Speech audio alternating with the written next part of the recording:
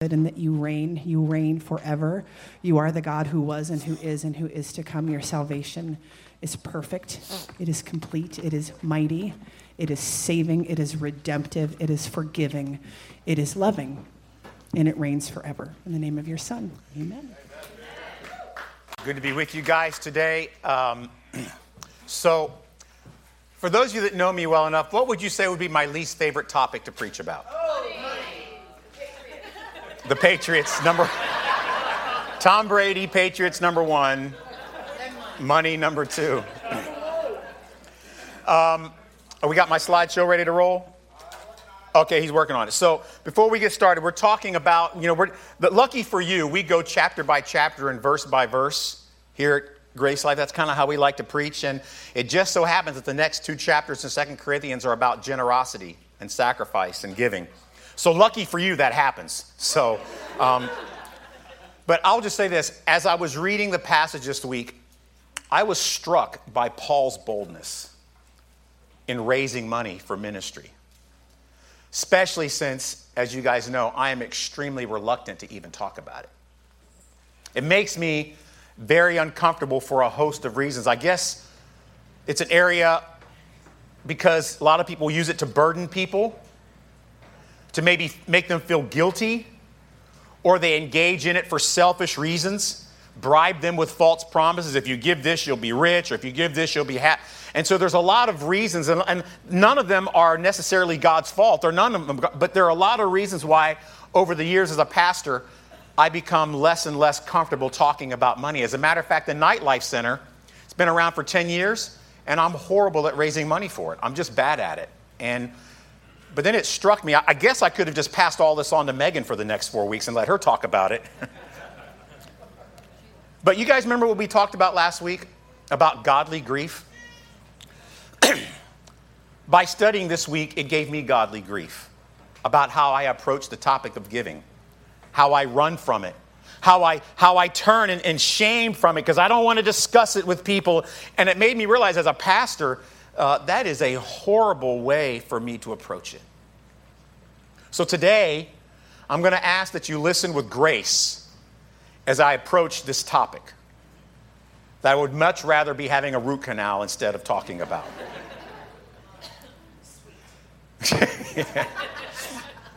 Surprising generosity. That's the name of this first in a series of about 3 or 4 messages that go straight from Scripture about this topic. 2 Corinthians chapter 8, verses 1 through 7. This is Paul talking to the Corinthians, and he's finished a big discourse on this letter that he wrote them about how I'm so thankful that you had godly grief and not worldly grief, because godly grief led to repentance, and you've responded well, and I'm so excited, I'm encouraged by God in your life. And then he goes into chapter 8 about this topic. We want you to know, brothers, about the grace of God that has been given among the churches of Macedonia. More on who that is later. For in a severe test of affliction, their abundance of joy and their extreme poverty have overflowed in a wealth of generosity. I'm going to read that just in case it went in one ear and out the other. For in a severe test of affliction, their abundance of joy and their extreme poverty have overflowed or combined into a wealth of generosity on their part. For they gave according to their means, as I can testify, and beyond their means, of their own accord, in other words, their own choice, begging us earnestly for the favor of taking part in the relief of the saints, saying, please, Paul, I know you think we're struggling, but we really want to do this. And this, not as we expected, but they gave themselves first to the Lord, and then by the will of God to us. First, in other words, they gave their time and their treasure. Accordingly, we urge Titus that as he had started, so he should complete among you this act of grace. In other words, he's saying, Corinthians, Titus wants to do the same thing with you. But as you excel in everything, in your faith, in your speech, in your knowledge, in your earnestness, which he talked about in chapter 7, and in our love for you, see that you excel in this act of grace also, talking about giving. So let's talk about the history of this passage. Paul the fundraiser. It's really what he was. I want to talk about the trouble that was in Jerusalem. These were Christians in Jerusalem that were under intense suffering. Other churches were suffering, but none were suffering to the degree of the Christians that lived in Jerusalem, the very first place the church sprouted up, remember. There was severe famine going on, so there was a lot of starvation for those who did not have money. Those that had money could get their food wherever they needed to. But for those that were struggling, and a lot of Christians were those who struggled, there is severe famine. Remember what had happened is they had begun gathering outside of the city together and all had one together because they wanted to make sure everybody's needs were met. Not because of some sort of political bent, but because people were poor and they wanted to make sure everybody had what they needed. Some people were rich, some people were poor, and they all came together. And as a church, they made sure that nobody went hungry. But you know what else is happening with the church in Jerusalem? As you could imagine, there is intense persecution. So on top of being hungry, they're being persecuted for their faith.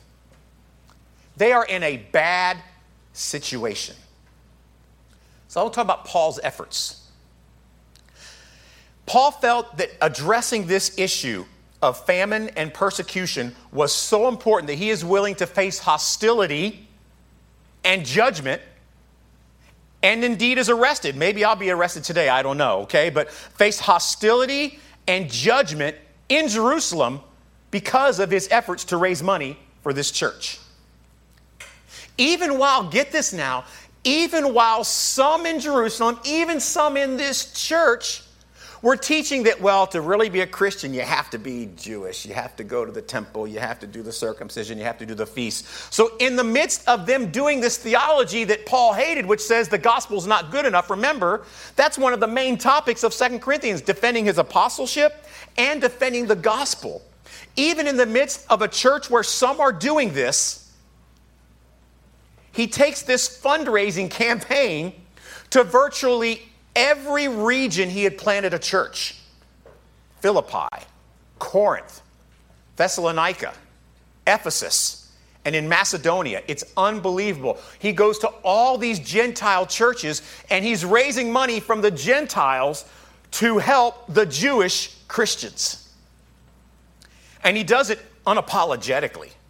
He does it with boldness, and he does it in a way that, frankly, I was shaking my head at all week. I mean, I'd read this before, but I never had it impact me the way it did this week because of my own aversion about this topic. So now let's talk about the Macedonian generosity. They were joyful givers. First of all, they were the first Christians in Europe. Did you know that? These Macedonian churches were the first people in Europe, outside of what we think of the Middle East now and Greece. I mean, they were the first people in Northern Europe, really, to become Christians. And they lived in a war-torn region as empires had battled with each other back and forth to take control of this region. And many of their breadwinners, for decades, by the way, this was going on, this war between empires. Many of their breadwinners had been killed or imprisoned. And those that weren't killed or imprisoned were being persecuted from Jews and pagans, these Macedonian European Christians. Yet during this severe affliction, they heeded Paul's plea and gave surprisingly to the aid of the suffering Christians in Jerusalem who had it even worse than them. You know what it would be like? Let me explain to you how bad it was for them in Macedonia. It would be like Christians in Syria this morning sending us support. Let that sink in for just a minute. A war-torn region with troubles of their own, out of joy and excitement over God's grace, not only giving, but giving in a way that made Paul go, whoa, what?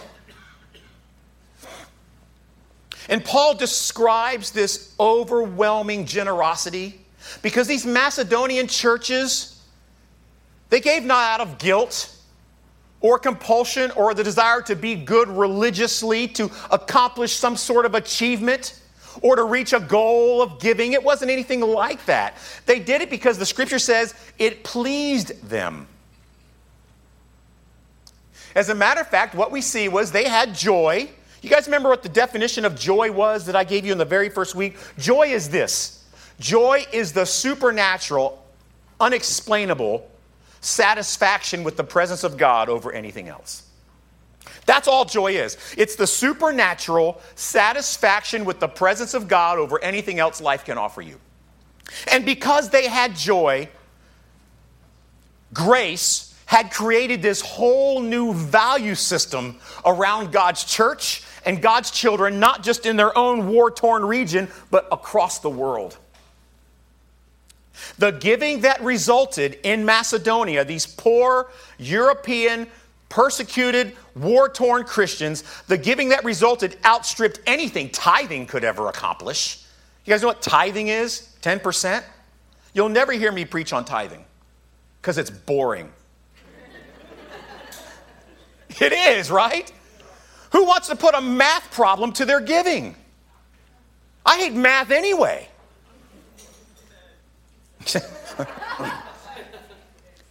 Paul referenced this event to other churches in the region as well. So what happened was these war-torn Macedonian Christians became an example to many other churches. In Romans, he says, "For Macedonia and Achaia have been pleased to make some contribution for the poor among the saints at Jerusalem. For they were pleased to do it, and indeed they owe it to them." You could see why Paul would say that, because the church began in Jerusalem. "For if the Gentiles have come to share in their spiritual blessings, they ought to also be of service to them in material blessings." Fascinating. Can you imagine how these Jewish Christians, perhaps even some that were still holding on to Judaism and circumcision and temple worship and feasts, can you imagine how these Jewish Christians in Jerusalem must have felt when they received this surprisingly generous gift from this distant European Gentile church? Who are they? They did what? Huh? They were probably stunned. Not only were they stunned, they were probably like, wow, God is amazing. 1,000 miles away, this is what he's doing. So let's talk about the theology. What does God do and why and how does he do it? I want to talk about grace giving, because that's clearly what this was. What the Macedonians were participating in was something we call grace giving, not tithing, but grace giving. And Paul calls their generosity an act of grace, made possible by God's undeserved gift. And what would that gift be? Exactly. Supernatural. Paul makes it clear that his act of generosity, that this act of generosity was an overflow of grace, not compelled out of religion or self-righteousness. This passage gives us some insights, I believe, into what grace giving, shaped and motivated by the gift of faith, looks like. Okay? So we're going to talk about what grace giving is. First of all, it's unhindered by circumstances. Let me explain to you something. Grace giving is not interrupted easily. When God's grace was manifested in Macedonia, they gave surprisingly, even when the circumstances would have said, it's okay, don't give right now. So grace giving is uninterrupted. Think about that for a minute. It's unhindered by circumstances. You know why? Because you can understand 2 Corinthians chapter 4, 17 and 18. But our light affliction, which is but for a moment, works for us a far more exceeding weight of glory. While we look not on the things that we see, but the things we don't see. Because the things we see are temporary, but the things we don't see are eternal. So grace giving, first of all, is unhindered by temporary circumstances. Second thing we see about grace giving in the passage is more than just money. What surprised Paul was that the Macedonians, the first thing they did was they gave themselves a commitment of their lives. I imagine some of them said, can we go with you? They gave themselves first, and then, he said, gave themselves first to the Lord and then to us. In other words, they said, God, we surrender to you. Paul, if you need us to go and help, we will go. So they offered not just money, but personal help in the trenches. Grace giving is also more than money. It's about your time. It's about your talent. It's about your willingness to serve in a surprising way. You know what else grace giving is? It's cheerful. Gentile believers, guys, supporting Jewish Christians. Don't forget the tension here. People who are being persecuted by some in this church are giving to help these people with food. Even as they themselves are struggling. For them to overcome all of that and give in the way they did, it was a surprising sacrifice. Because grace giving is surprisingly sacrificial. Paul is teaching that one of the key results of faith, and this is important, church. This was my Sunday sermon preview this week. One of the key results of faith is surprising generosity. Kind of like what Jesus did for us. What? God, you gave what? Your son? Though having little, these Macedonian European Christians gave more than Paul ever could have expected them to give. See what God does in their life? It's a natural result when God's working in your heart. All right, let's talk about the devotional. What about you? What are you supposed to do, and why and how do you do it? I've called the devotional Excelling in Grace. The best part about giving is when it exceeds expectations. Like I said, tithing, a set percentage, is boring and mundane. But generosity can be exciting, shocking, and stunning.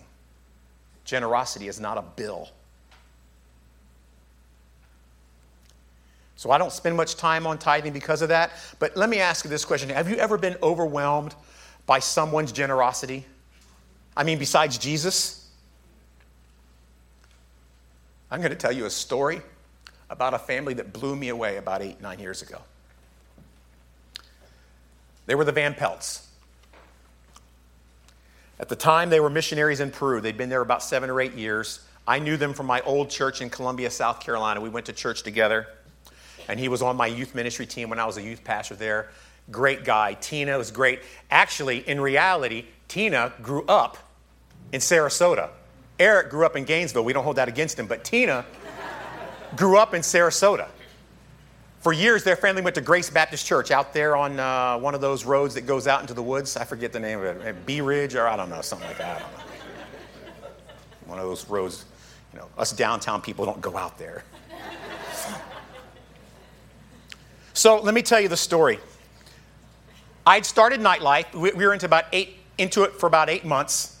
And it was big. I mean, with 200 kids a week coming. So some of you that are students that were part of Nightlife back then, it was a big thing. And we had this big old restaurant on Tamiami Trail, the old Ref Sports Bar. It's now a closed down Square One Burgers and Bar. And we were there. And it was a good place for ministry. And it was blowing up. But we had no money. It was literally bankrupting me. I was really discouraged, man. And I said, I don't think I can do this more than a couple months. One of the reasons is because I'm bad at asking people for money. So Eric, they're on furlough, and they come to visit me. They come to Nightlife, and he's there on a Wednesday night, and he sees the kids, and he hears us preach the gospel, and he sees us counseling. He sees one of my staff take off shoes and give them to a kid who had no shoes. No lie. I mean, my staff, they've been with me for years. Bruce and Chris and Ann. I mean, I've got some incredible people on my team.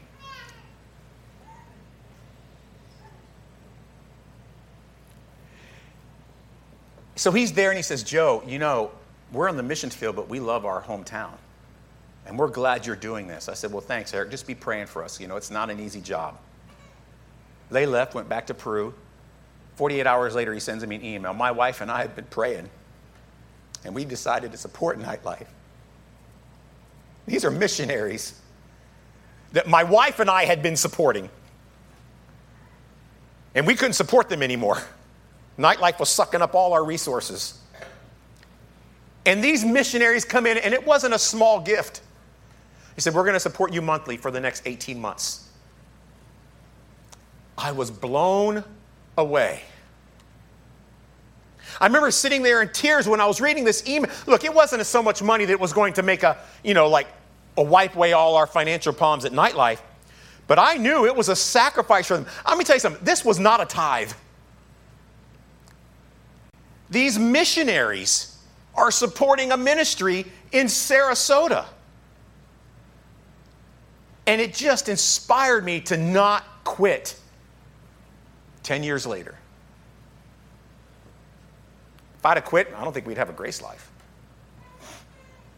Isn't that an amazing story, these people? So you guys know Grace Life basically has 4 core values, right? We're mobile. We understand that. We don't own a building. We meet in several different places. We're organic. Ministries start from people, not programs. We're biblical, and that's pretty obvious. We love the scripture. We're going to go verse by verse. But our 4th core value is generous. And here's what our website says about what generous is. Generous, here's how we define it. God's grace results in surprising, unexpected generosity. It's born out of this passage. And here's how we define it on the website. Grace Life's core values of being mobile, organic, biblical enable us to keep cost of operations low. This allows us to be open-handed to those around us with our God-given resources. Our goal is to demonstrate grace-driven generosity in our community by allocating more than half our budget to ministries of compassion and outreach.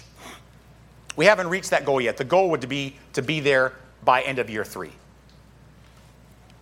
And we knew when we set that goal, when we were getting together as shepherds and we were talking about this at Panera, we'd have our lunch meetings. Remember, Megan, we'd sit there and have our lunch meetings and we'd talk about what our goals are. And we knew that 50%, at the end of that's 50% of our money. That's a lot. But we thought, well, what would surprising look like? Well, that's surprising. 10%? That's easy. We're doing more than that now. But 50% is 2 Corinthians chapter 8 kind of stuff. It's why we started Grace Life with no full-time staff and no expensive building costs. So you have staff who serve you for a pittance. It's surprising, frankly, what they do. It's why we operate at an extremely efficient economic level, a tiny fraction of what most churches do. So I want to give you an update on how we're doing with surprising generosity in our church. Been about 18 months. Did you know most church planting organizations say you must have $100,000 in the bank before you launch? You know how much we had? About 12. Yes, we were nervous, but we knew God was calling us to do it. We also had a $15,000 loan, which, by the way, has since been completely paid off. Yeah. We did it without the support of a national denomination or a church planting organization. We had tremendous encouragement and support from 2 churches in town, Church of the Palms and Covenant Life. A Presbyterian church in America and a Presbyterian church USA. They don't like each other normally. They came together to start a non-denominational rebel type of church that meets in a bar.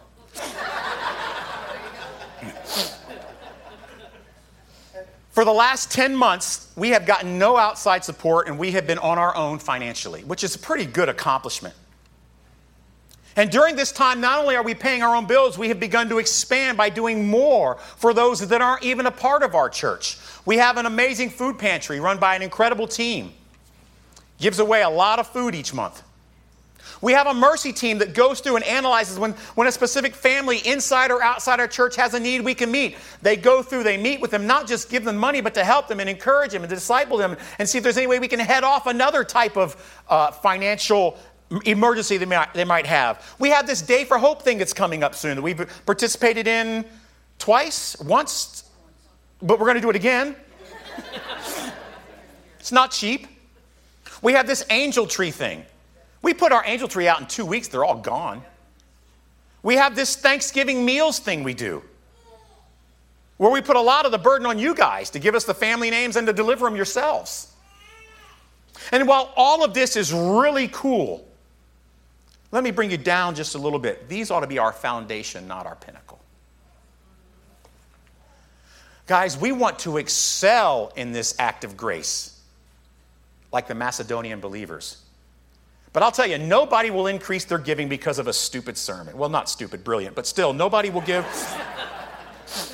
Nobody will increase their giving because of a sermon. And frankly, I don't really care how much people give. I don't have a dollar figure in mind. I don't have a stupid giving thermometer out there, with a goal and it's going up, oh, we're down, we're up. I don't care about all that. I don't care who gives what. I'm not involved in knowing that information. I don't have a specific idea in mind of what grace giving looks like. Frankly, that would be quite arrogant of me, disingenuous, and offensive.